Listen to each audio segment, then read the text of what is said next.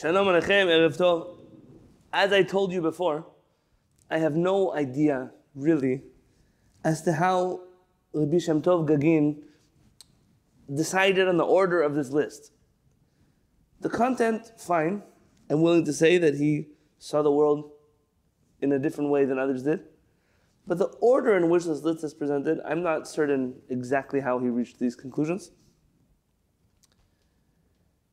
And what I mean to say is,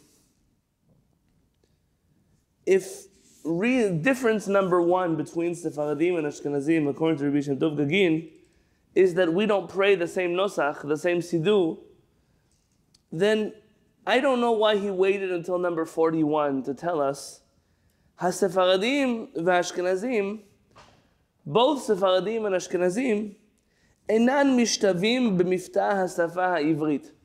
They do not equal up as to how they pronounce the Hebrew language.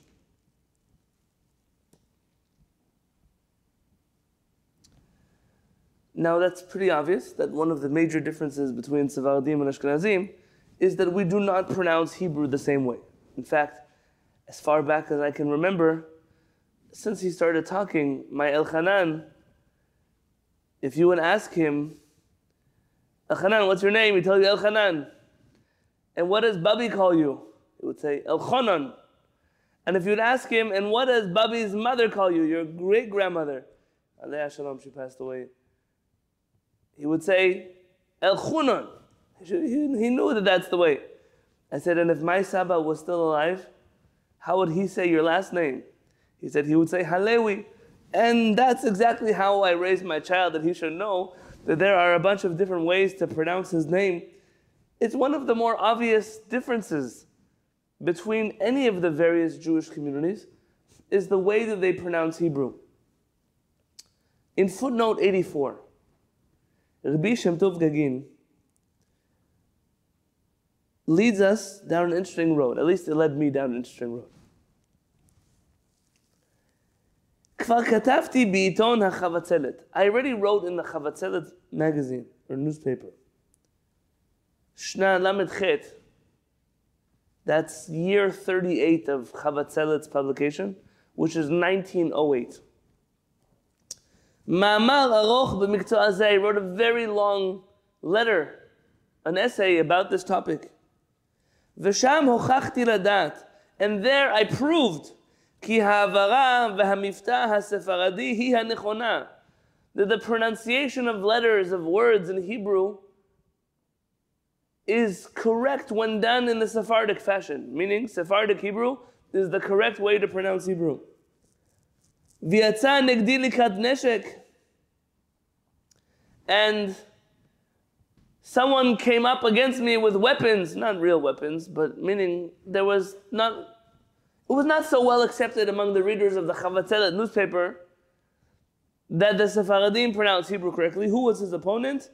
Harav Aryeh Leib ben Shlomo Gordon b'Yerushalayim. I couldn't find much about this Aryeh Leib ben Shlomo Gordon. If you could find, I'd be very interested to know more about his life. And these two, Rabbi Shem Tov Gagin and Rabbi Aryeh Leib Gordon, spent the rest of the summer. If the first article was written on May 1st, published on May 1st, and the second on May 29th, this went all the way through July and August. וארך הוויכוח לכמה וכמה שבועות. And this debate between us lasted for a number of weeks. ולבסוף, and at the end, נכנס אל המערכה, someone else joined the battle. Who was he? Eliezer ben Yehuda. Who was Eliezer ben Yehuda? He's considered the person that revived Hebrew in modern times. Very good. So he's considered the father of the revival of modern Hebrew.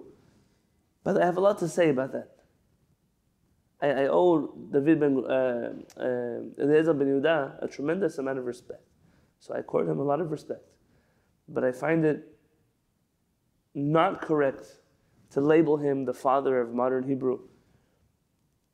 Maybe for the Ashkenazim. It could be that in Ashkenaz, the Jews didn't really know Hebrew well. They weren't involved in Hebrew. But by the Sephardim, We have testimonies going back hundreds of years that in Yerushalayim the spoken language among the Sephardim was Hebrew. When the Turks were occupying Eretz Israel, and then the British afterwards, the local government offices of those respective countries had paperwork in Arabic or in Turkish or in English, and in Hebrew for the Jews who spoke Hebrew on a day-to-day basis. They had translators who translated Hebrew for the Jews of the Yishuv to speak with the government offices. So it could be that Eliezer ben Yehuda revived the Hebrew language among certain camps, but definitely not among all of them. One of the Chachamim that I merited to study with a few summers ago, Rabbi Shlomo Toledano, he wrote a famous work, Divrei Shalom Ve'emet, where he defends Moroccan customs from Rabbi Ovadia Yosef, alav shalom. Rabbi Shlomo Toledano grew up in Morocco in a house that spoke only Hebrew, not Arabic and not French, only Hebrew. His father only spoke Hebrew. His grandfather only spoke Hebrew. In their home in Morocco, before the state of Israel was even dreamt of. So it could be that there were Jews who were not proficient in the Hebrew language, I'm certain. But I'm certain that by Jews who Torah and Tefillah were not the center of their life, for sure Hebrew was not a spoken language. And definitely Eliezer ben Yehuda brought Hebrew to the masses all over again. Yes, it could be he also helped standardize how modern Hebrew should be spoken, certain words that we now say one way or fine.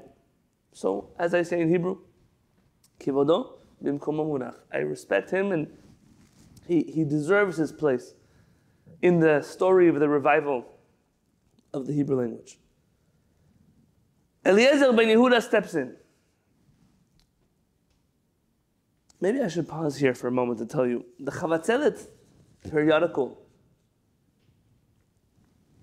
is printed already beginning in 1863.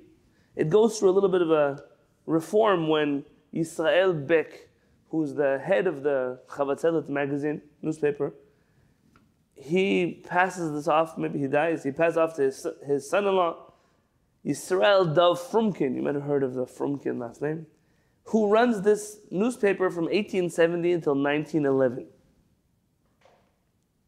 So when he tells you 38 years, it's really 38 years from when the new version of the Chavatzelet magazine came about. There was a short period where Eliezer ben Yehuda was the editor of this newspaper. And then he leaves to go to his own newspapers. This newspaper really became the voice piece of the old Yishuv. Specifically, the not non-Ashkenazi, but the non-Lithuanian groups of Jews in Israel. So, interestingly enough, the Pirushim, who are the students of the Gaon of Vilna and the Lithuanian Jews, they have their own magazine, a newspaper called HaLevanon.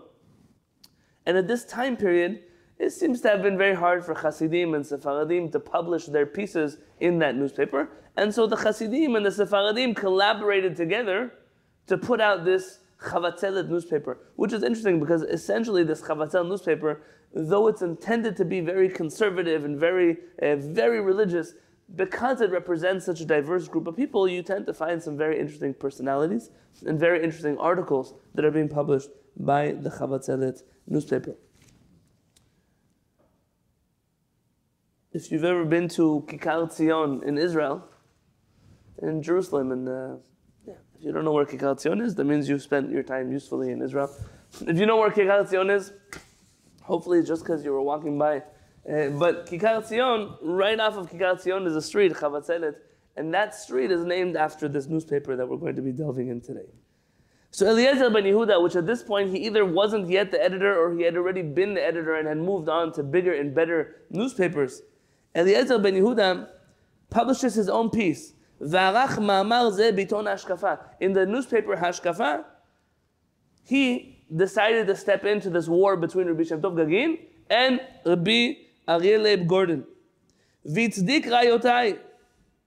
And says Rabbi Shem Tov Gagin, and he supported my arguments. V'haras harayot shel Gordon, and he destroyed all of the convincing or not so convincing arguments of Gordon. Uv'yamenu ele, and in our days, Kimu v'kiblu Ashkenazim be'eretz Yisrael. The Ashkenazim in Eretz Yisrael, where do we find these words? Kimu v'kiblu.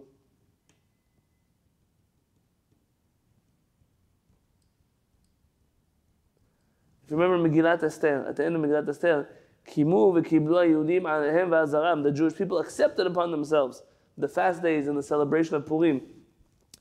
So he's playing on words. The Ashkenazim in Eretz Yisrael accepted upon themselves ledaber ivrit b'havara Sefaradit, to speak Hebrew with a Sephardic pronunciation. Do Ashkenazi Jews in Israel speak Hebrew with a Sephardic pronunciation? Some do, but many don't. It depends on the political affiliation versus mine. Okay, let's ask you this question. So let's take away from the religious community. Let's say you're in downtown Tel Aviv and people speak to you in Hebrew.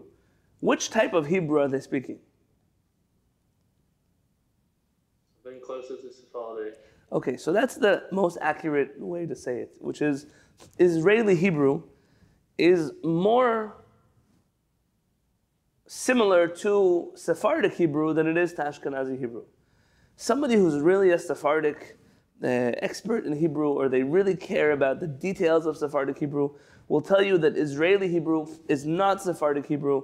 If it's the pronunciation of the letter resh, if it's a het, if it's an ayin, if it's the sadi, if it's the whatever other words or pronunciations are or are not being said in Israel, fine. But if you were to take an Israeli and read to him a chapter of Tehillim in Sephardic Hebrew or in Ashkenazi Hebrew, no matter how slowly you would read to him Ashkenazi Hebrew, I'm not even talking about Hasidic Hebrew, he would have no idea what's going on. But if you would read to him Sephardic Hebrew, most likely he could follow along. So I will say that almost all of the Sephardic rabbis who live in this time period and the period afterwards, where Rabbi Shem Tov Gagin is writing, refer to modern Israeli Hebrew as Sephardic Hebrew. And the reason it's lacking certain letters or certain ways of pronouncing words is simply because you're dealing with a non-Sephardic population that is doing its best to speak Hebrew in a non-Ashkenazi way, but didn't really get it right. And Yeshua, there were days in the early years of the State of Israel. So I don't know if you ever listened to like national Israeli radio, but the day starts with someone getting on the radio and reading the song of the day, the Shir Shel Yom. And they read it out loud. And Israeli Hebrew used to be that in order to teach Hebrew, to speak on the radio, you had to pronounce a chet and you had to say ayin. If you would say chet or ayin, like an aleph, they wouldn't allow you to speak in it. There was a time in Israel where that was considered the formal spoken Hebrew, but that fell by the wayside very quickly. Reasons that I don't want to talk about right now. A lot of racism has to do with that also. You know, how Sephardic do you want the modern state of Israel to look like? But let's say that we're going to, at least for the sake of today's conversation, refer to Israeli Hebrew as Sephardic Hebrew and Ashkenazi Hebrew as all the various dialects of Ashkenazi Hebrew, Hasidic, non-Hasidic, and all of them together. You know, I started this journey in the shiur. I saw the footnote. I said, imagine if I could get my hands on a newspaper, Chavatzelet, to see exactly what the debates were between Rabbi Shem Tov Gagin and Rabbi Aryeh Leib Gordon. Now, I don't know if Aryeh Leib Gordon was actually a rabbi. Throughout the piece, Rabbi Shem Tov Gagin refers to him as a doctor, Dr. Gordon. So he was some person of high status, at least in Yerushalayim at the time. And you imagine looking up newspapers from over 100 years ago, it's not so simple. But after spending almost a whole night sifting through newspapers, I found the articles, at least the ones that Rabbi Shem Tov Gagin wrote to Gordon. I could not find the pieces of Gordon, and I don't know where they went, but I'm certain if I dug harder, I would find them. And so I've attached to your Zoom invitation a number of PDFs called Chavatzelet, the way they spell it. And then it should say, the first one should say number 32. Do you see that in the Zoom invitation? Or in the email you got last night? Yeah.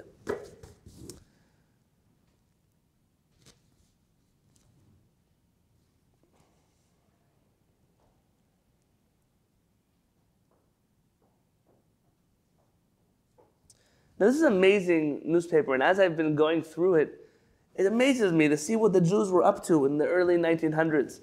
You know, you have on some of these, you have the England-Palestine Bank telling you what the exchange rate for your Turkish coins or your North African coins or your American dollars, what they are once you get to Israel and how much you can spend with them. And you have personal ads that are being posted, that people are asking for help with things, people that are collecting money.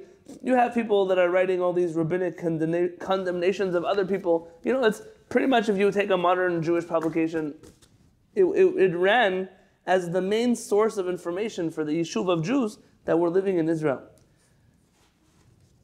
I can't do with you everything Rabbi Shem Tov Gagin writes, but I will tell you that there are two times that I'm familiar with in modern rabbinic history where the question of how do we pronounce Hebrew properly, what's the correct pronunciation of Hebrew, where they really rose up to be main parts of the conversation in the Jewish community at the time. Can I ask you a question? Has anyone here ever been to a shiur which has focused, in your local synagogue or somewhere like that, has focused on the differences between Sephardic and Ashkenazi Hebrew and which one is correct and which one isn't correct and historical sources for those opinions? Certainly not a local shiur, but some more of the online nature, yes.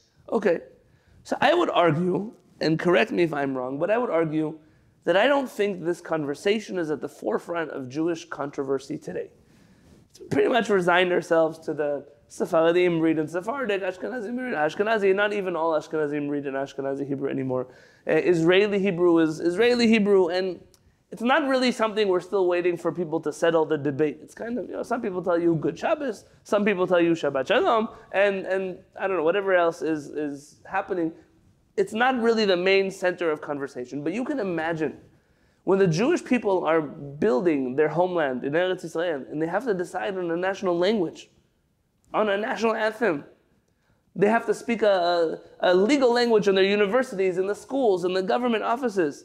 The conversation, not just is Hebrew going to be our national language, but the question of which type of Hebrew is going to be our national language, that's a raging debate.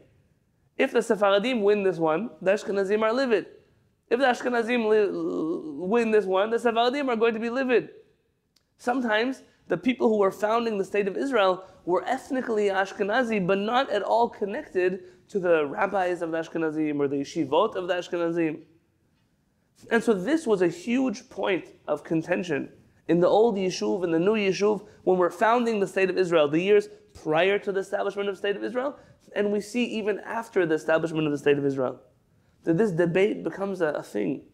Now it seems to be that once Israel is established, and the spoken Hebrew on the street is Sephardic Hebrew for the sake of today's shiur, that this debate kind of dies down, with the exception, like Hugo mentioned, in certain yeshivot, if you go to the Haredi community in Israel, you'll go to a shiur of a rabbi who's speaking, and I'll speak to you in modern Hebrew. Katuv b'Parashat HaShavua, it's written in Parashat HaShavua, Moshe Rabbeinu, and he suddenly switches to Ashkenazi Hebrew, and then he says, V'katuv b'Gemoreh, and it's written in the Gemoreh. He's confusing types of Hebrews together. But that's normal. Because in that world, there still is this war of we're going to preserve our original Ashkenazi Hebrew, and even though spoken Hebrew is Israeli Hebrew, when it comes to pronouncing anything religious, we're going to default back to our original pronunciation. Now, if I had to give a totally different shiur, it would be where are the Yemenites in this whole story? And the truth is that the Yemenites are a part of the story, but unfortunately, or fortunately, depending who you are, so negligible in terms of you're dealing with two major communities of Sephardim and Ashkenazim. When I say Sephardim, I mean the pan-Sephardic community. That the Yemenites, though those who are academically inclined may have said, well, that might be the correct way to pronounce Hebrew, it never really seems to have become an option in the street of that's going to be the Hebrew that we speak.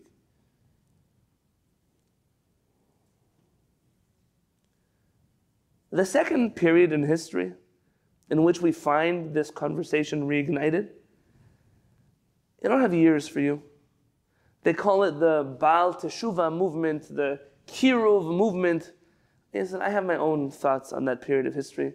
It's very curious that when the Jewish people seem to be rediscovering Judaism and institutions and various Jewish missionary groups are getting together to do Kiruv and make Baalei Teshuvah, you find exact parallels in the Protestant world of rebirth into Christianity and new churches that are popping up and dynamic. Things in general in history don't happen in a vacuum. And as much as I would love to tell you, wow, it was a movement ordained from God and these rabbis were leading the crusade. Really, the crusade is a proper word because our Christian brothers and sisters were pretty much doing the same exact thing while all of these institutions were. And I shouldn't speak so much about this because it's a very sensitive topic to them. But I have a few videos online if you'd like to listen called The Crime of Kiruv. And they're short, but in my opinion, they're worth listening to. And they're only the tip of the iceberg of what needs to be said about everything that has happened.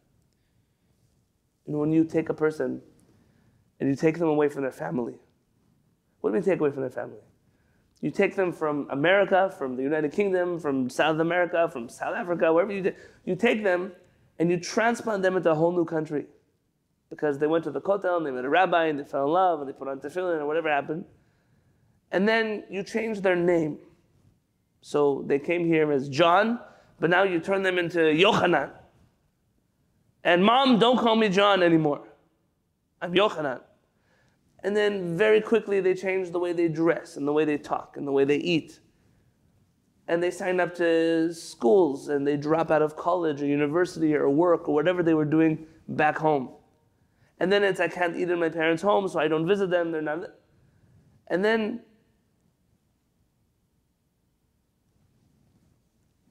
people get married and they have kids and they raise them and there's all kinds of things that happen there.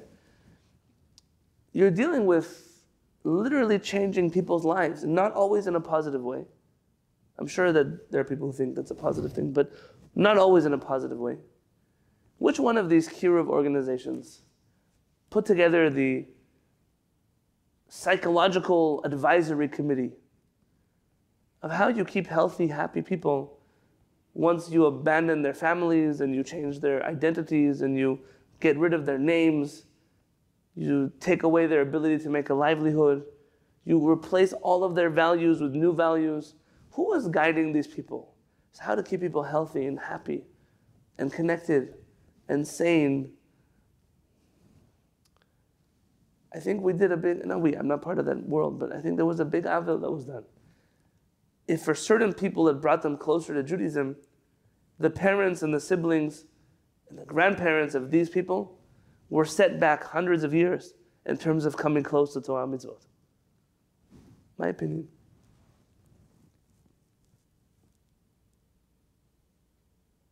Let's look here in Chavatzelet number 32. Enough of the boring stuff. Rabbi Shem Tov Gagin on page 1, 2, 3, 4, 4 of the PDF 32.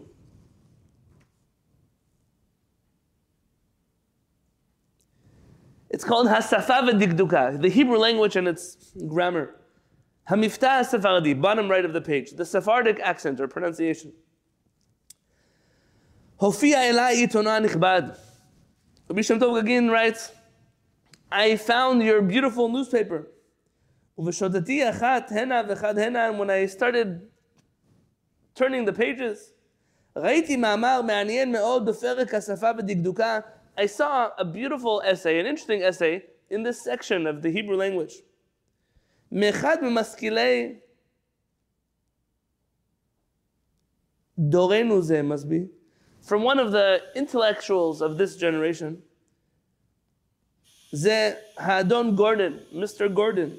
הרוצה לברר וללבן איך מבטאים העברית, and his attempting to clarify exactly how it was that Hebrew was pronounced.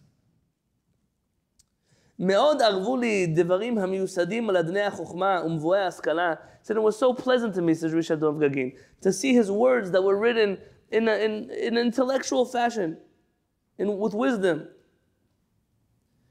But he says, but once he was looking at it with an ein bikoret, with a critical eye, ראיתי כי לא קלע למטרה. I see that Mr. Gordon was not successful in reaching the proper conclusion as to how Hebrew should be pronounced.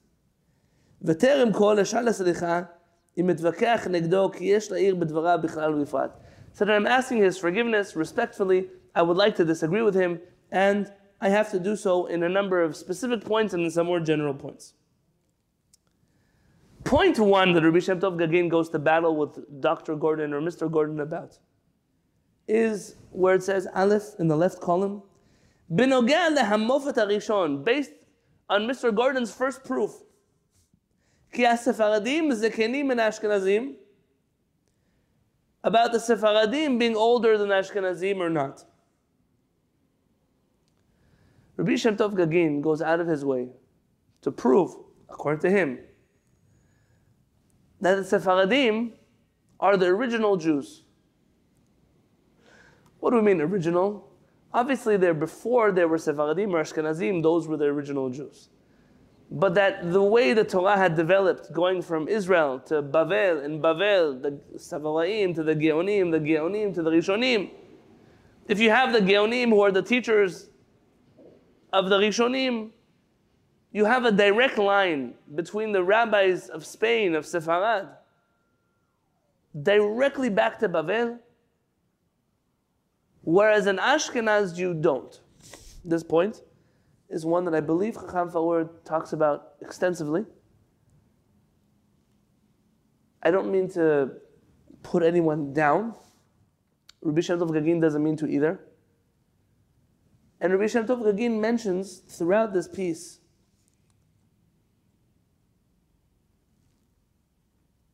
that every time you find the Ashkenazi Chachamim, they get stuck on something. He mentions Rashi. When he gets stuck on something, who do they ask? They reach out to the rabbis of Bavel. The French and German rabbis seem to have been, in the words of Rabbi Shem Tov Gagin, lost.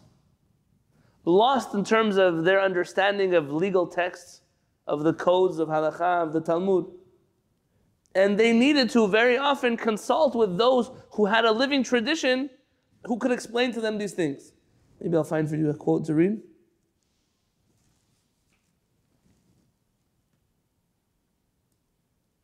If you look on page 5 of the PDF, in the bottom right column, 1, 2, 3, 4, 5, 6 or 7 lines down. He mentions that the Ashkenazim, even though they were brilliant Talmudic scholars, and he gives them a lot more credit than others would,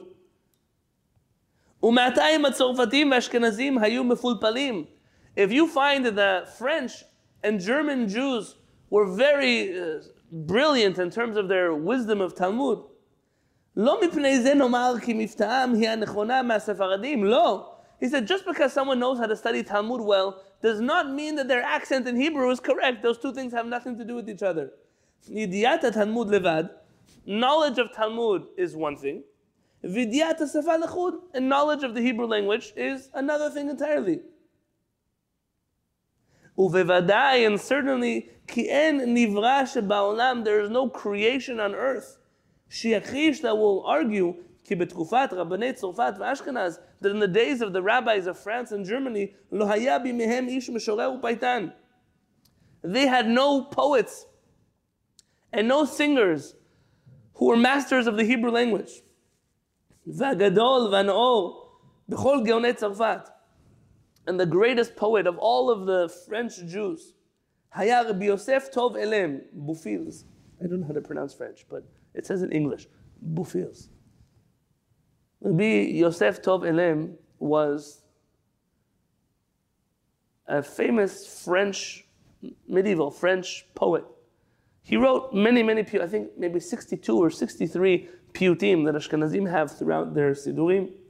Shaya Paitan, he was a poet. V'chiber piyutim rabim, the Shabbatot HaShana, Mo'odei Hashem, and he wrote many different piyutim for Shabbat and for holidays. Acheruzav noflim me'od mecharuzei HaSefaradim. He said, but his ability to rhyme, his eloquence, is far inferior to that of Sephardic Chachamim of his time. ורוח השיר איננה מרחפת על פניהם כהספרדים. And it's obvious that his ability to write prose and song was that inferior of that of the Sephardim.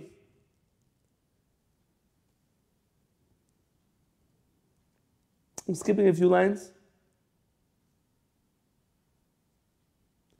He says, Ki Chachamei Tzorfat ve'Ashkenaz, because the Chachamim of France and Germany, Lo yad'u be'et ahid achei dikduk sefat ever.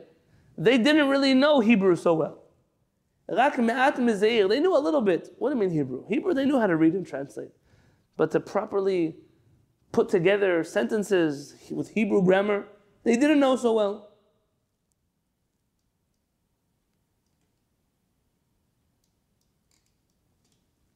I'm skipping a few lines. He mentions a teshuvah from Rabbi Shemuel Tzuntzin, also brought down by Mori Mintz. He says here,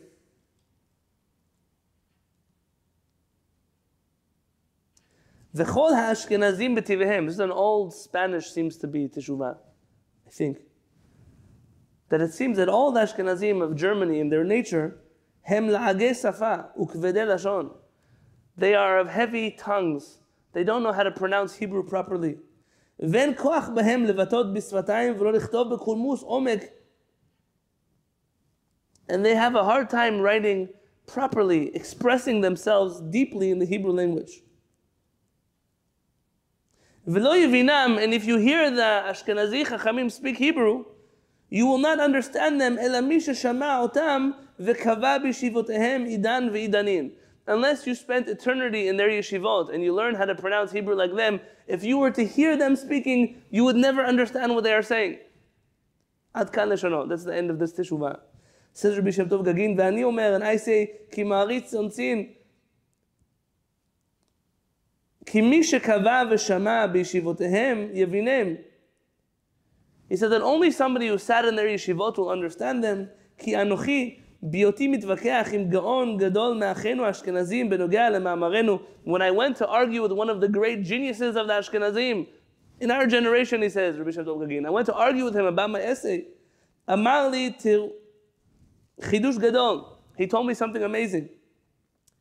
Ki bidvakeach Ashkenazim Sephardi. Because when Ashkenazim and Sephardim argue, in the left column at the bottom, Ashkenazi yavin kol milah asher yatsa mepi haSephardi. An Ashkenazi will understand everything that comes out of the mouth of the Sephardi.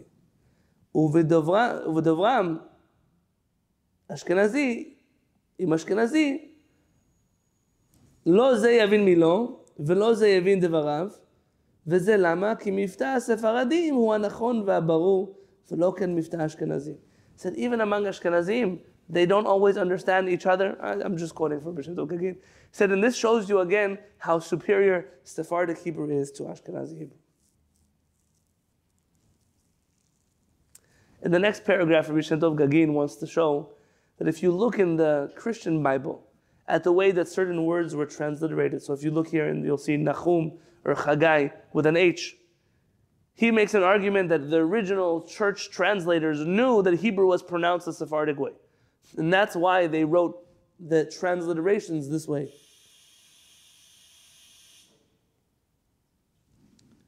In this next piece, on the bottom of page 5 in the left, he talks about historically how the Ashkenazim got to where they got, how the Sephardim got to where they got.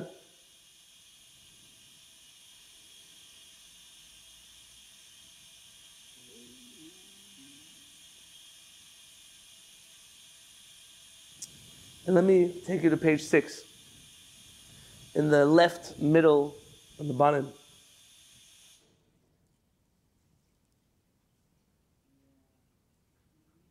Imken, therefore, says Rabbi Shem Tov Gagin, Me'ata hineni ofech penai neged yedidenu ha'adon Gordon.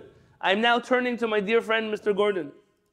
Le'emor lo, to tell him, Hinhu ro'eh mikol ha'ra'oi. Mikol ha'rayot asher ivenu.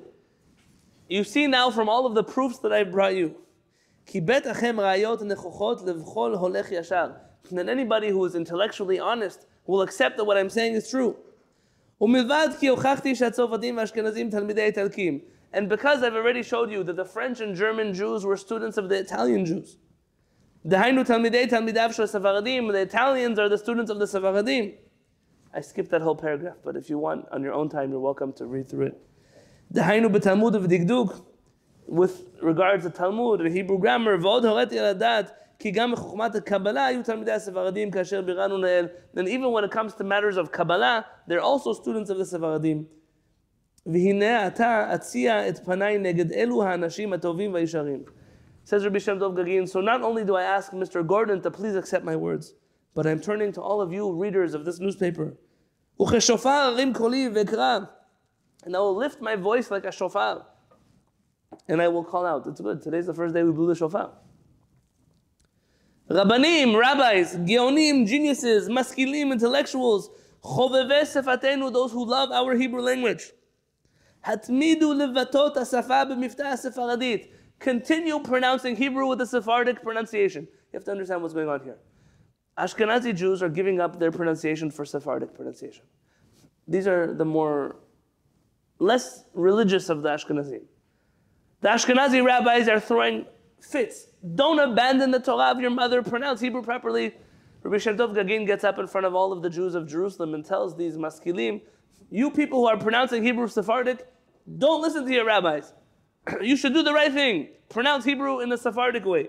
Chizku ve'amtzu. Be strong. Hichziku biyad reichem latmid b'sidrechem hayashar. Support your friends who are doing the right thing. Tedu echai v're'ai. And now you should know, my brothers and friends, ki yesod ha'achdut, the basis of unity, hu hasafa, is the language. כמו שמצאנו בדור הפלגה, מקרא שכתוב, ויהי כל הארץ שפה אחת, דהיינו לשון הקודש. That in the generation of the Tower of Babel, the whole world spoke one language. And he quotes from Rabbi Avraham ben Ezra, that just like people who have different religions have a hard time getting along with each other, so too those who speak different languages will have a hard time getting along with each other. And says Rabbi Shem Tov Gagin, Horet al hadat, in the last paragraph, you have now been shown. Ki b'ishtanut halashon yitparetz geder ha'achdut. That if we pronounce Hebrew differently from each other, we will lose out on Jewish unity. Uve'emet en shum tachlit levarer im hasfaradim kadmu la'ashkenazim im lo. And the truth is, Rabbi Shem Tov Gagin says, I have no desire to prove to you that Sephardim are more original than the Ashkenazim are. Halo b'nei ish echad anachnu. We are all the children of the same person. Avraham Avinu. Torah echat lekulanu. We all received one Torah on Har Sinai. El echad bera'anu. One God created all of us. Lezeh chale panai v'yididenu ha'gadol Gordon. And this is the reason I turn to you, Mr. Gordon. Ki adraba. To the contrary. Kivodo yachzik בידם למען יהיו נצמדים בשפה וממילא יבוא גם אחדות הלב איש את רעהו יעזורו ולאחיו יאמר חזק ובזכות זה יקבץ אדוני שא פזורה במהרה בטרם ציון ירושלים במקום ציון ירושלים. Sign Shem Tov Gagin says, and I bless you, Mr. Gordon, that as you accept the truth from me, that ultimately this will cause unity among the Jewish people, and more Jews will come to Eretz Israel, and we will one day have a homeland in the land of Israel. This is signed on May 1st, 1908. There are a number of other places where Rabbi Shem Tov Gagin begins to argue with Mr. Gordon. I don't think we have to open up all of them. Let me just see if I marked any notes. In the end of May 29th, you'll see it's number 44 in the PDFs. Mr. Gordon is complaining about the Sephardim who don't pronounce letters differently. Why is there no difference between a taf and a saf? And Rabbi Shem Tov Gagin shows him that there is a difference, that the original Sephardim said like a th sound. Okay. Again, he continues into June 12th of 1908. That's number... Actually, the practice of Iraqis. Iraqis, some North African Jews, all the Yemenite Jews, absolutely. Absolutely. Most likely that has fallen by the wayside because of Israel, not because of anything else. He then continues in June 12th, that's edition 49, and he again writes to Mr. Gordon,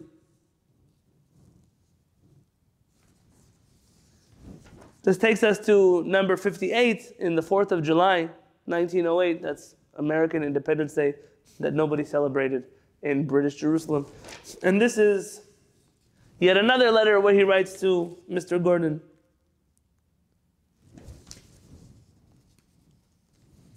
Maybe let's look at that one for a second. If you open up 58.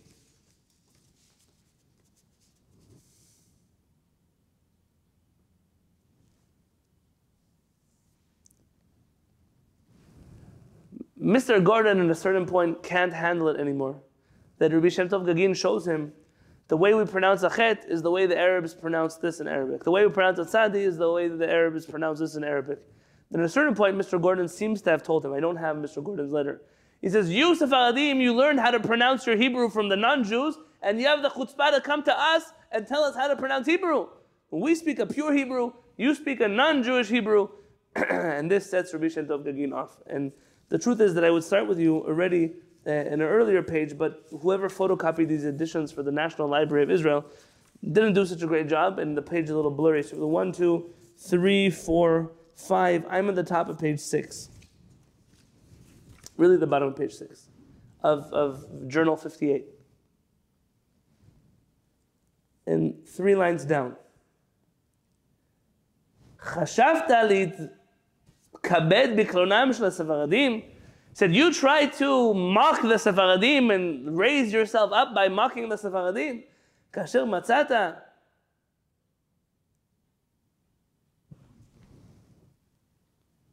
that word is I don't know what it says. Lemor, you said, ki lamdu chuchma v'safa Yavanit. You said the problem with the Sephardim is that they studied secular studies and that they involved themselves in Greek wisdom. That's a key word for the sciences, the secular world. The Sephardim, their Hebrew got messed up because they know too much about the world around them. They weren't isolated like us, the Ashkenazim. Lo yadata. You don't know, says Rabbi Shem Tov Gagin. Lo התבוננת, you didn't think for a moment. כי הנחלת להם כבוד תחת קלון. That really, instead of disrespecting the Sephardim, you're only giving us more respect to show how worldly we are and how much we know about the world around us. And he goes on, you think you have moldy grapes, but we turned it into wine. He keeps writing. He says, לולא היו משתלמים הספרדים בשפות זרות. If it wasn't for the early Sephardic sages who were familiar with all the other languages, Haitem Yud Ashkenazim would be ki iver memashmesh ba'afilah, like a blind person who's trying to feel his way around the darkness.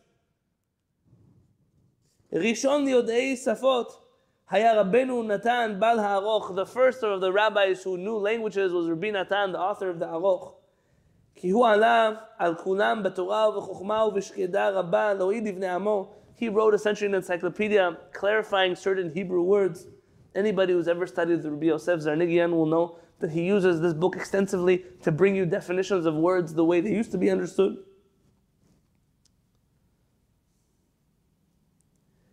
And he said, how are you supposed to know Hebrew if you don't study the languages that are around Hebrew? And he mentions Arabic, and he mentions Greek, and he mentions Persian, and he mentions a few other languages that a person has to know in order to understand Hebrew in its context. He said, how would you know the words of the Talmud if you don't know these things? And essentially he gives it to Mr. Gordon on the head for trying to say that Sephardim messed up their Hebrew because they were familiar with the other languages. Rabbi Shem Tov Gagin says the only reason we know Hebrew is because we preserved our knowledge of those other languages, and you who didn't know those languages, you have learned how to mispronounce Hebrew. Tov. I don't think that this war was ever settled. I think the only thing that happened was that they just stopped talking about it. I mean, how can you settle this debate? It's actually a very interesting point that you make, because I mean, even nowadays when we talk about different translations of different languages, since we can't really write down how do you pronounce a certain letter, usually compare it with other languages. So actually, Pennsylvania's point is actually really good, is that you actually need other languages to explain the pronunciation of another language. And he does make that point more than once throughout his letters here with Mr. Gordon. And I do agree that those are important points. By the way, there's some things I wish I could just sit with you and show you all these newspapers, but it has nothing to do with Irish U. But at the end of the first journal, that was 32, there was a lady who was asking for help from the Jewish community who subscribes to this magazine, this newspaper, to please help her find her daughter. Her daughter had left to America with $100 in her pocket to go join her husband and children. The reason she didn't go with them the first time was she was admitted to a psychiatric institute and she was healed, says this mother, and she got on a boat and it stopped in Egypt and France and a few other places along the way to America. And he said the husband hasn't found the wife, she never made it to America. She's not in Jerusalem anymore. She doesn't know if she died along the way. She doesn't know if she got admitted to a hospital in France or a hospital in Egypt. So she doesn't know, and she'll pay money to any person who will bring her information so she can find her daughter. I think to myself, I don't know what happened in 1908. I don't know who this girl was. I don't know whatever ended with that story. But you look back at a window of Am Yisrael in time and you say, life wasn't easy once upon a time. The fact that you and I could talk to each other on Zoom from all around the world, from Israel, from the United Kingdom, from the East Coast, from the West Coast of the United States, from the same city, from down the block, from wherever we are. We see each other face to face, and we have so many opportunities to not worry, to not be worried about things, to just learn Torah, to be living a life that is good and wholesome. I feel that I wish that the people who lived then could see what all of their sacrifice gave us, the state of Israel, the homeland. Everybody speaks Hebrew. I promise to show you a few more things. And if you'll give me a few minutes, if anybody needs to go, I understand. But I wanted to show you a few more things. Rav Uziel, by the way, in one of his most famous teshuvot, it's the first teshuvah, in his Mishpatei Uziel, he also is trying to figure out what accent they should speak in the state of Israel. His conclusion is very interesting. As Rav Uziel was always a gentle chacham, he writes, after a very long essay, ולכן, therefore, אין ביכולתנו להכריע ולצרף את השפה מכל שינויים אלא שהעברת האותיות ותנועות. He said, I can't standardize for you the way Hebrew should be pronounced. Which way to pronounce this way, to pronounce that way, which one is the right way, which is the wrong way. כל המבטאים בשוניהם, all of the pronunciations of Hebrew, in all of their various forms. ממקור אחד יצאו, they all came out of one Hebrew language. ואליו ישובו בושוב ישראל על אדמתו ותורתו. And ultimately the Jewish people will return back to their original Hebrew sooner or later when they dwell in the land of Israel. And therefore, לפי עניות דעתי, my humble opinion, says Rav Uziel, is שאין ביכולתנו כעת להורות הוראה מסוימת בבחירת מבטא זה או אחר. That we have no way to compel people, to force them to say that one way of Hebrew is more correct than another way of Hebrew. But because that's the case, listen carefully, because that's the case, גם אין ביכולתנו לומר שהקורא במבטא אחר מזה שקיבל מאבותיו ורבותיו לא יצא ידי חובתו ונכשל בעל תדוש תורת אמך. Just like I can't prove to you that one way of pronouncing Hebrew is better than the other, so too you can't tell me that if somebody, for example, grew up Ashkenazi and chooses to pronounce Hebrew Sephardic, that they did something wrong, because they didn't do something wrong. Just because they pronounce Hebrew differently than their parents or grandparents does not mean that they did anything wrong. And Rav Uziel says, Ulam, nonetheless, אין זה פוטר אותנו מלדון בהלכה זו לעומקה. Just because I can't prove to you now doesn't mean that we've exempted ourselves from debating this issue and settling it. ולקבוע בכנסייה של חכמים מלומדים, so that we should gather together sages and scholars, את דקדוקה של השפה בקריאתה שתהיה מאוחדת בכל בתי כנסיות ובתי מדרשות. We should get together, all of the rabbis, all of the scholars, all of the academics, whoever needs to be in this conversation, to gather together and standardize Hebrew for all the synagogues and all of the Batei Midrash. Omnam icharnu hamoed, he said, but I fear that it's already a little too late. ועתה עומדים אנו לפני עובדה שאי אפשר להשיבה אחורנית. And it seems to me, says Rav Uziel, that in our current state, and I don't know when he wrote this letter, but he died in 1953, so sometime before 1953. He said, it feels like it's already late and we cannot turn the tide back. We can't go back and redo things we should have done right the first time. But if we miss the boat, it's good that we at least jump on it now and not miss it completely.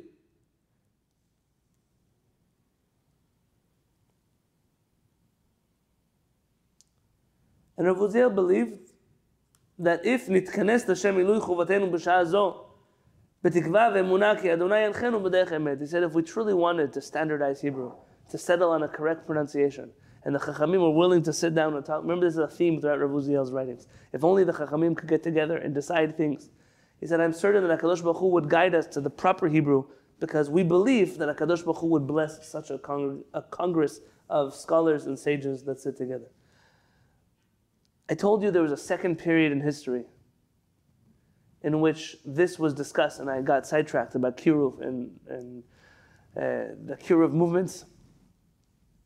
When Jews started reclaiming their Jewish heritage in Israel, and you had Israeli kids that were raised speaking Israeli Hebrew, going to the Israeli army, and now they find themselves in yeshivot, let's say a Sephardic yeshiva, and he starts learning Torah, and someone tells him, your last name is Finkelstein. How can you be pronouncing Hebrew like a Sephardi? You're an Ashkenazi. He said, I'm Ashkenazi, I'm an Israeli, I don't know what you're talking about. No, you have to go back and pronounce Hebrew like your forefathers. You can't abandon your forefathers' custom. I have someone here in my Beit Knesset, true story, and I'm allowed to share this story. He is an Ashkenazi Jew who came to observance later in life. His wife is a Yemenite Israeli Jew, and they're married. And in their house, they eat rice on Pesach. This is even before they learned by me and were students of mine. And somebody said, they used to tell them, you're an Ashkenazi Jew, how do you eat rice on Pesach? You have to follow your parents' custom. And he said, my parents' custom was to eat chametz on Pesach. So her parents' custom was to keep kasher on Pesach. If you want me to follow my parents, then I'll eat all kinds of things on Pesach. You would never let me eat. I mean, there's a certain point in which a person, even though they're from Ashkenazi lineage or Sephardic lineage, don't identify anymore with that exile, that galut. I'm a Jewish person living in this place. When people told my wife and I, it was our anniversary. Today's our anniversary, Baruch Hashem. So our Hebrew anniversary, our English anniversary was on Sunday. They told us, you're Ashkenazim and Sephardim, and the cultures are so different from each other. The greatest difference in culture between my wife and I has nothing to do with us being Sephardic or Ashkenazi, and everything to do with her being from New York and my being from San Diego. Us San Diegans were polite, cultured, quiet people. My wife was out of a call today, yes? And in New York, they're rude, and they're loud, and they're obnoxious, and they're... of course, they'll say it differently. They'll say they're bold, and they're courageous, and we're weak, and we're shy, and okay, fine, whatever it's going to be. But the major differences that happen in our home is because you're from New York, and I'm from California. That's really the major... Sephardim and Ashkenazim, when does it come up? So we speak a lot about it, but when does it come up, really, in terms of culture? Not halakha, not customs. Culture, nothing. I'm as Sephardic as my wife is Ashkenazi. My wife's family has been out of Europe for 7 generations on both sides of her family. Her mother's side was in Pawtucket, Rhode Island, already 7 generations ago. And my father-in-law's side has been in Israel, in Jerusalem, for 7 generations. There's nothing, they're Ashkenazi, of course, but they're not really Ashkenazi. I was born in San Diego to parents who are Israeli, to grandparents who were Sephardi. I'm not shy of being, I'm not embarrassed of being a Sephardi. But how much can you toe this line already? So Chacham Ovadia Yosef, he was asked this question. I attached to your Zoom invitation a PDF. I'm not going to do all of it with you. Just want the question and his answer. Chacham Ovadia Yosef was asked. So if you look on page 2 of the PDF, this is from his famous work of Teshuvot, Yabia Omer. One day I'm going to buy myself the new set that came out, but for right now I'm using this tiny little print that I have, my old set. Nishalti, I was asked me'avrich, from a kollel guy, Talmid Chacham, me'achenu Ashkenazim, a Torah scholar, from our brothers the Ashkenazim. I want to just say, and I mean this seriously, every time you find Chacham Ovadia Yosef write about Ashkenazim, achenu Ashkenazim, achenu Ashkenazim, our brothers the Ashkenazim, our brothers the Ashkenazim. I'm still waiting to see the favor returned. Achenu HaSefaradim, Achenu HaSefaradim. I would like to see that somewhere, one day. Should be Alduto, that in his youth, this kollel guy in his youth, Chunach v'gadal b'vet hasefer b'artzenu hakdusha. He went to a regular Israeli school. B'miftah v'higui HaSefaradim, and he was taught to pronounce Hebrew properly as a Sephardi. V'kacha hurgal yitpalel uvarech ba'avara Sefaradit, and he prays and says his blessings in the Sephardic pronunciation. והן עתה, and now, התעורר אם הוא צריך לשנות מנהגו ולחזור להתפלל וברך במבטא אשכנזי כמנהג אבותיו. And now he's not sure whether he has to change his accent to pronounce Hebrew the way his forefathers did in Ashkenazi Hebrew. משום אל תיטוש תורת אמך. Because it says that you should not abandon the Torah of your mother, meaning the customs of your family.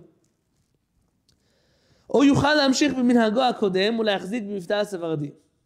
And he wants to know whether or not he can still keep his Sephardic pronunciation of Hebrew, or he has to go back and pronounce Hebrew in an Ashkenazi fashion. וכמו כן, and similarly, יש לשאול אודות בית כנסת של אחינו האשכנזים. We should ask about a synagogue of our brothers, the Ashkenazim, שמתפללים וקוראים בספר תורה בעברה ספרדית. Do they read and pronounce Hebrew in Sephardic Hebrew? What kind of Ashkenazi synagogue pronounces Sephardic Hebrew?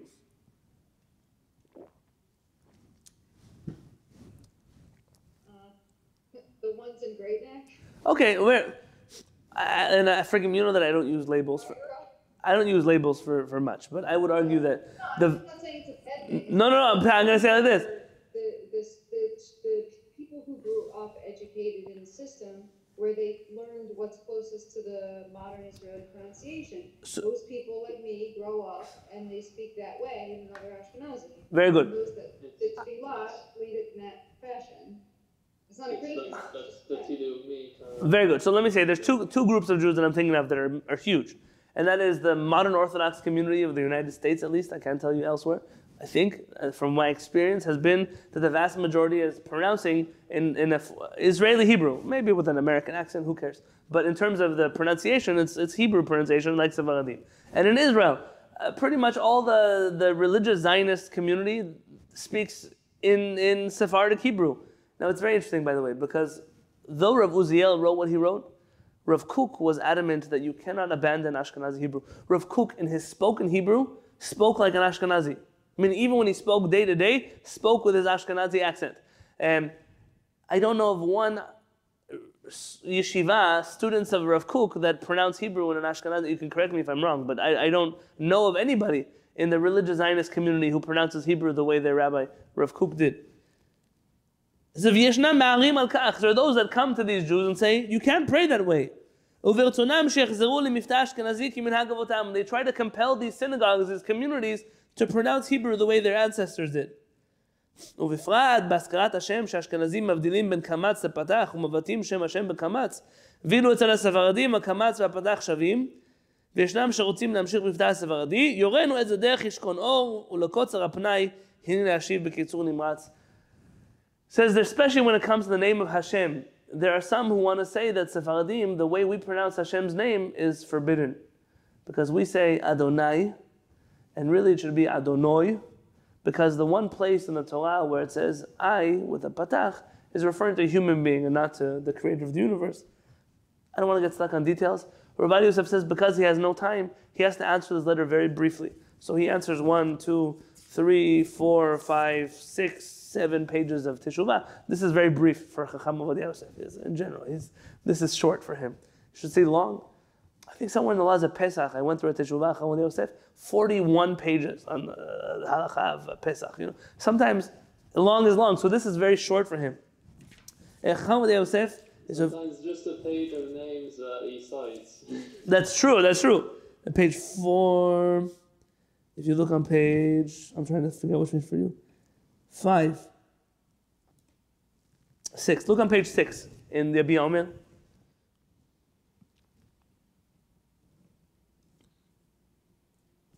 If you look in the right column, it should say Lamed Zayin at the top left of your page. 1, 2, 3, 4, 5, 6, 7, 8, 9, 10, 11, 12, 13.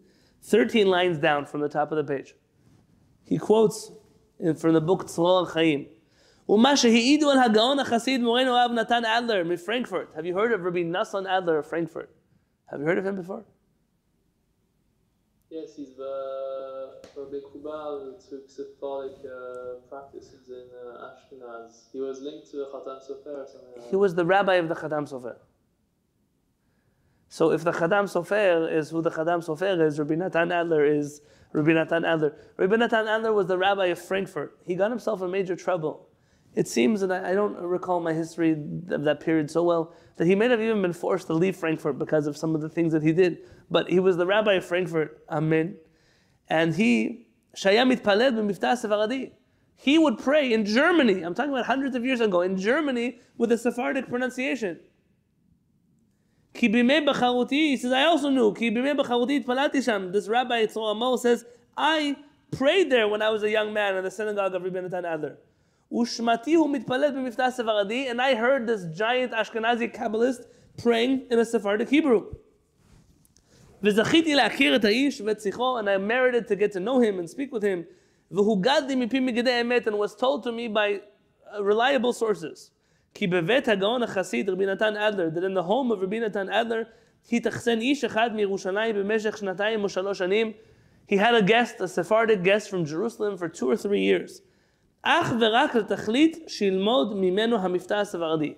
The reason Rabbi Natan Adler brought the Sephardic rabbi to his home for 2 or 3 years was only for the purpose that this rabbi should teach him, this rabbi of a city, a mikubal of Ashkenaz, to teach him how to pronounce Hebrew like a Sephardi. He hired for himself a private tutor as a rabbi to teach him how to pronounce Hebrew like a Sephardi. And who can judge such a great man?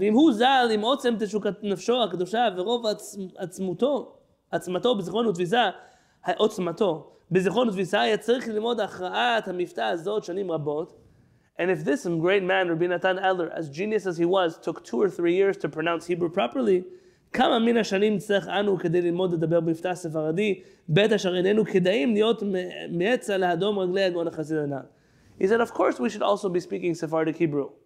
But we can't. If it took him 2 or 3 years, it's going to take us our whole life to learn how to pronounce Sephardic Hebrew properly. But I think this is a gross exaggeration. You give us a few days and you could teach anybody to pronounce Hebrew properly. Nonetheless, none of the other geniuses of the generation agreed, and none of them changed their pronunciation from Ashkenazi to Sephardic. And he says, the book Derech HaNesher, הביאה מעשה הנ"ל עם הגאון רבי נתן אדלר, והוסיף כי אותו חם שלימד במבטא הספרדי, היה הגאון רבי חיים מודעי. He gives you here the name of the famous Sephardic Chacham who was in the home of Rabbi Natan Adler. Let's end the letter if you go to the last page of the PDF.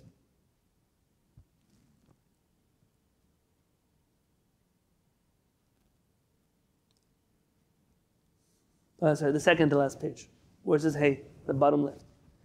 וכן בקודש חזיתי להגאון רב אונטרמן שליטה בתשובה שובה בספר כתר אפרים. Rav Unterman, who was Rav Unterman?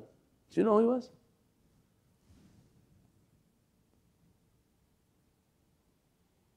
Nobody knows Rav Unterman? Someone want to Google his name for a second? Unterman.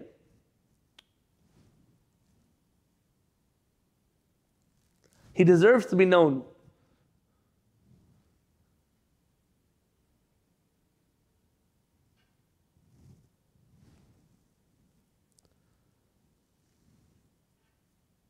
Miriam, what did you find? It says here he was an Ashkenazi chief rabbi of Israel from 64 to 72. Yes, he was. Very good. He was the Ashkenazi chief rabbi of Israel. I don't know why nobody knows who he was. He was like Rav Kook, like Rav Shapira, like any of the Ashkenazi chief rabbis. Rabbi Lau, you had Rav Unterman, was a giant of the chief rabbis. Thank you very much, Miriam.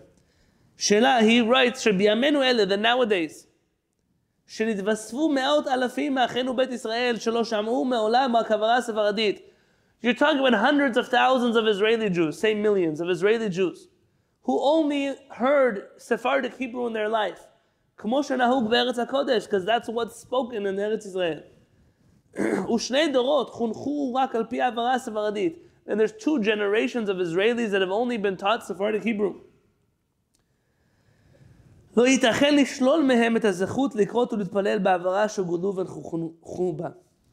It seems impossible to take away their right to pronounce Hebrew the way that they were taught to pronounce Hebrew for 2 generations. והרי גם המתפללים במבטא אשכנזי.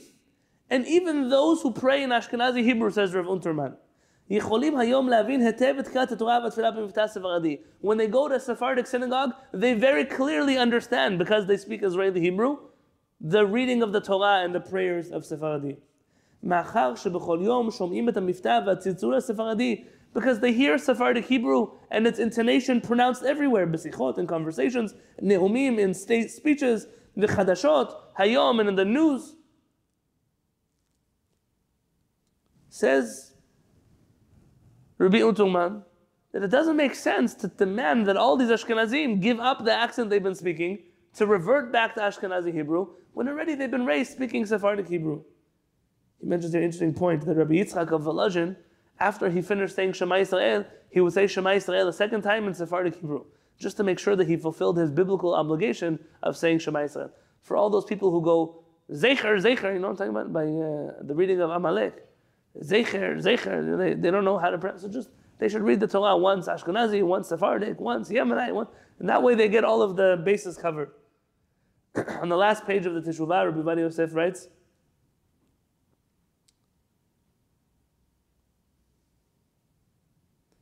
1, 2, 3, 4, 5, 6 lines down.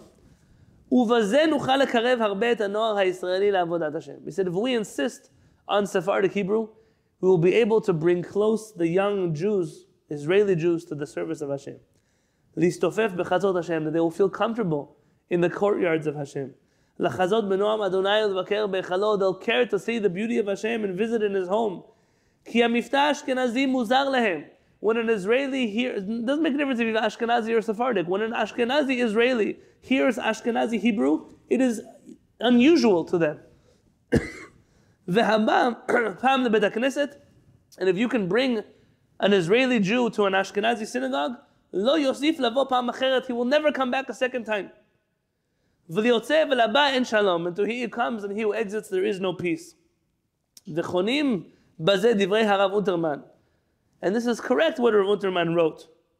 שמכיוון שמצב העובדתי הוא שהשפה המדוברת היא במבטא הספרדי לכל הציבור החי בארץ ישראל, because spoken Hebrew in Israel is Sephardic Hebrew, ובמיוחד לנוער הישראלי, especially for the young Israeli children.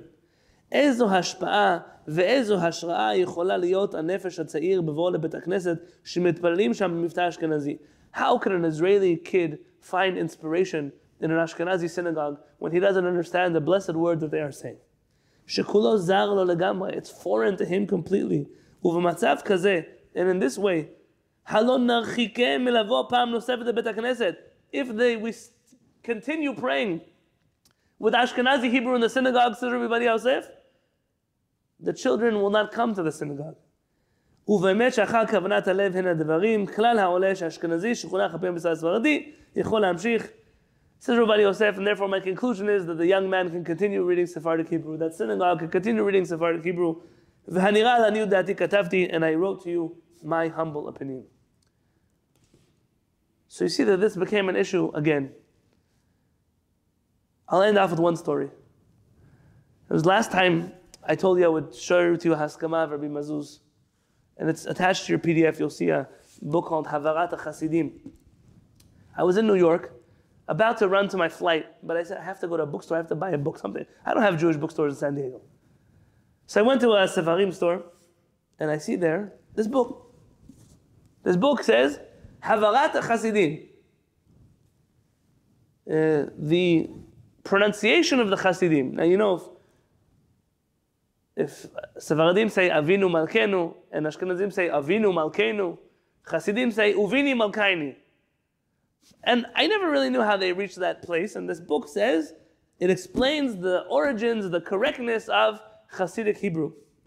It's actually printed in London, so I mean no disrespect to the author of the book, I don't know who he is. His name is Rabbi Naftali Tzvi Dembitzer. He lives in London. Do you guys know who he is? No, okay. And I was so excited. Why did I buy the book? I would never buy a book like this off the cuff, but I opened it up.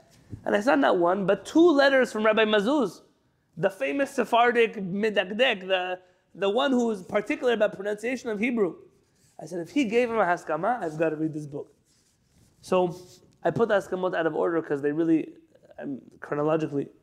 He writes here, Ted Vav, Okay, let's do this. You see how on the cover page he spells his name Dembitzer? You see that? How do you spell Dembitzer? Dalid, Ayin, Mem, Bet, Yud, Tzadi, Ayin, Resh. You see that? Who writes Hebrew like that? It's Yiddish. In Yiddish, you write the Hebrew words like that. The Ayin and Aleph are used kind of like vowels. Look on page 2 of that PDF. You'll see a letter in handwriting from Rabbi Mazuz. You see that? It says Kisei Rachamim at the top.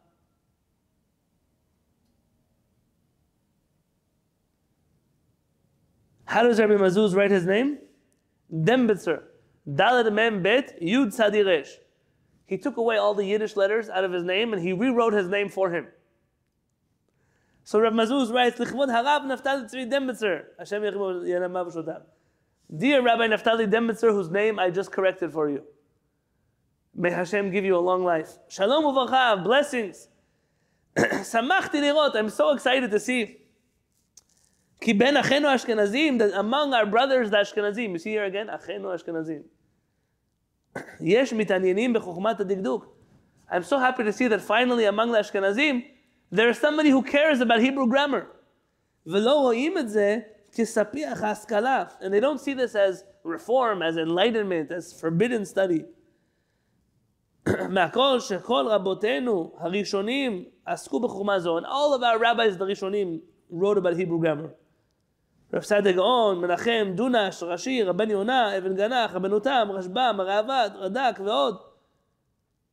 ומן האחרונים, הרזה, היעבץ, הגר"א, הרש"ש ועוד.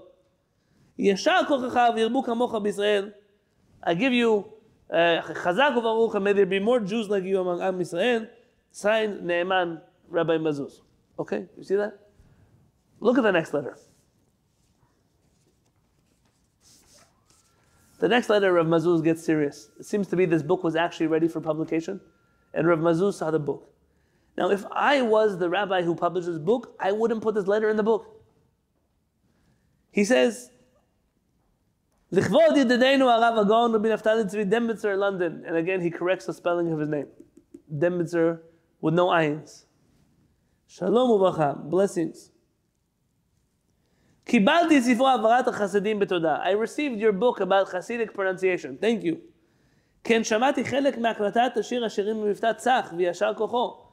I even heard the recording that you made of how to pronounce Shir HaShirim properly. I just have to comment, your kuf that you pronounce, it sounds artificial. It doesn't sound like it's natural to you. If you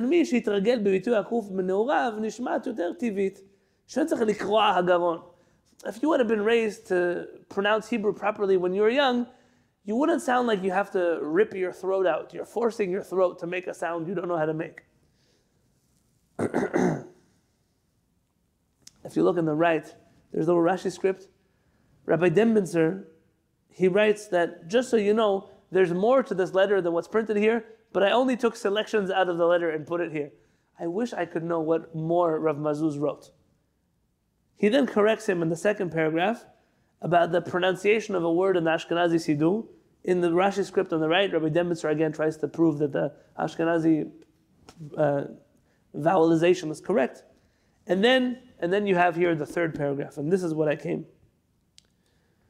Mi amarlo, who told you, Rabbi Dembitzer, shechachmei Ashkenaz hakadmonim lo hivdilu ben kuf v'chav kemo hasefaradim? Who told you that the early Ashkenazim didn't differentiate between a kuf and a kaf? What's a kuf and what's a kaf? You hear the difference? Kuf comes from your throat, kaf comes from the top of your mouth. Who told you that the original Ashkenazim didn't differentiate? The dati, according to me, says Rav Mazuz, hem bitu hakol kemo hasefaradim. The original Ashkenazim pronounced everything like the Sephardim. Ven hevdel benehem, the only difference between Sephardim and Ashkenazim, rak b'miftah havav bilvad, only when it comes to pronouncing the letter vav. How do Sephardim say the letter vav traditionally? What? Like a W. Like a W. והגלויות והצרות שעברו על אחינו האשכנזים השכיחו מהם את הכל. Unfortunately though, the exiles and the constant suffering and persecution that our brothers, the Ashkenazim, suffered through caused them to forget how to pronounce Hebrew properly.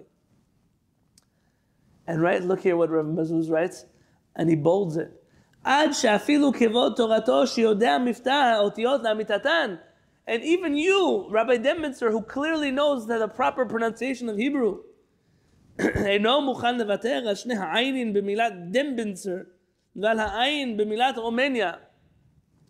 said, you, Rabbi Dembinser, I corrected the spelling of your name twice. And you are still insistent to write your name in the Ashkenazi way with superfluous ayins, and to write Romania with an ayin. He said, even you who knows the truth is not willing to admit to the truth. And our Rabbi, the Rambam, already taught us, you shall learn to accept truth from whoever tells you the truth. And Rav Mazuz gives him over the head. It's okay that you're Ashkenazi, but you don't have to keep misspelling your name. I've corrected the spelling of your name. Now you can write it properly in Hebrew. Those who know Rabbi Mazuz know that this letter is very much up his alley. One thing I will point out, and I'll call it a day. You see how he signs his name? Ne'eman Sephardi Taho. It says, people read this, Sephardi Taho, pure Sephardic. In the right, Rabbi Dembitzer says, Katav Maran Shlita b'michtavo. Rabbi Mazuz wrote to me in his letter, Hachatima sheli tamid Ne'eman. I always write Ne'eman Samechtet. Ne'eman ze Ne'um Meir Nisim Sofet Tav. I am Meir Nisim, and my end should be well, meaning I should live a long life. Kach chibanu midorei dorot. We received in all the generations, all of these things that people say, Sephardi Tahor, Siman Tov, Sintin, Hevel Hema. He says it's all nonsense. No Sephardic Chacham would ever sign his name pure-blooded Sephardic. Nobody writes Samechtet because he is a Sephardi Tahor, but because it means, like Shlita, I should live a long life. When I published the first Torah piece of my life in the Journal of Ner Israel in 12th grade, I wouldn't write the same thing I wrote then, today, but I wrote it anyways, about wearing kippot and the importance of wearing kippot. All of the Sephardim, they had after their name, Samechtet. They wanted to write about it, I said, don't write about me. Why? Because they were writing Sephardi Taho, Sephardi Taho.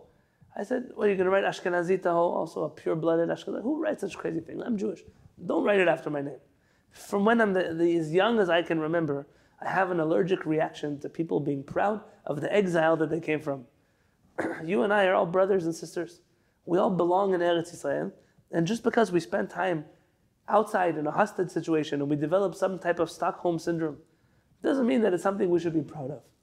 Harav Uziel's suggestion of sitting down and really figuring out with scholars and sages the proper pronunciation of Hebrew, to me is the only road going forward.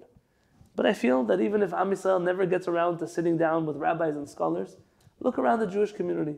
I would argue the vast majority of Jews that read Hebrew in the way that they read Hebrew in Israel.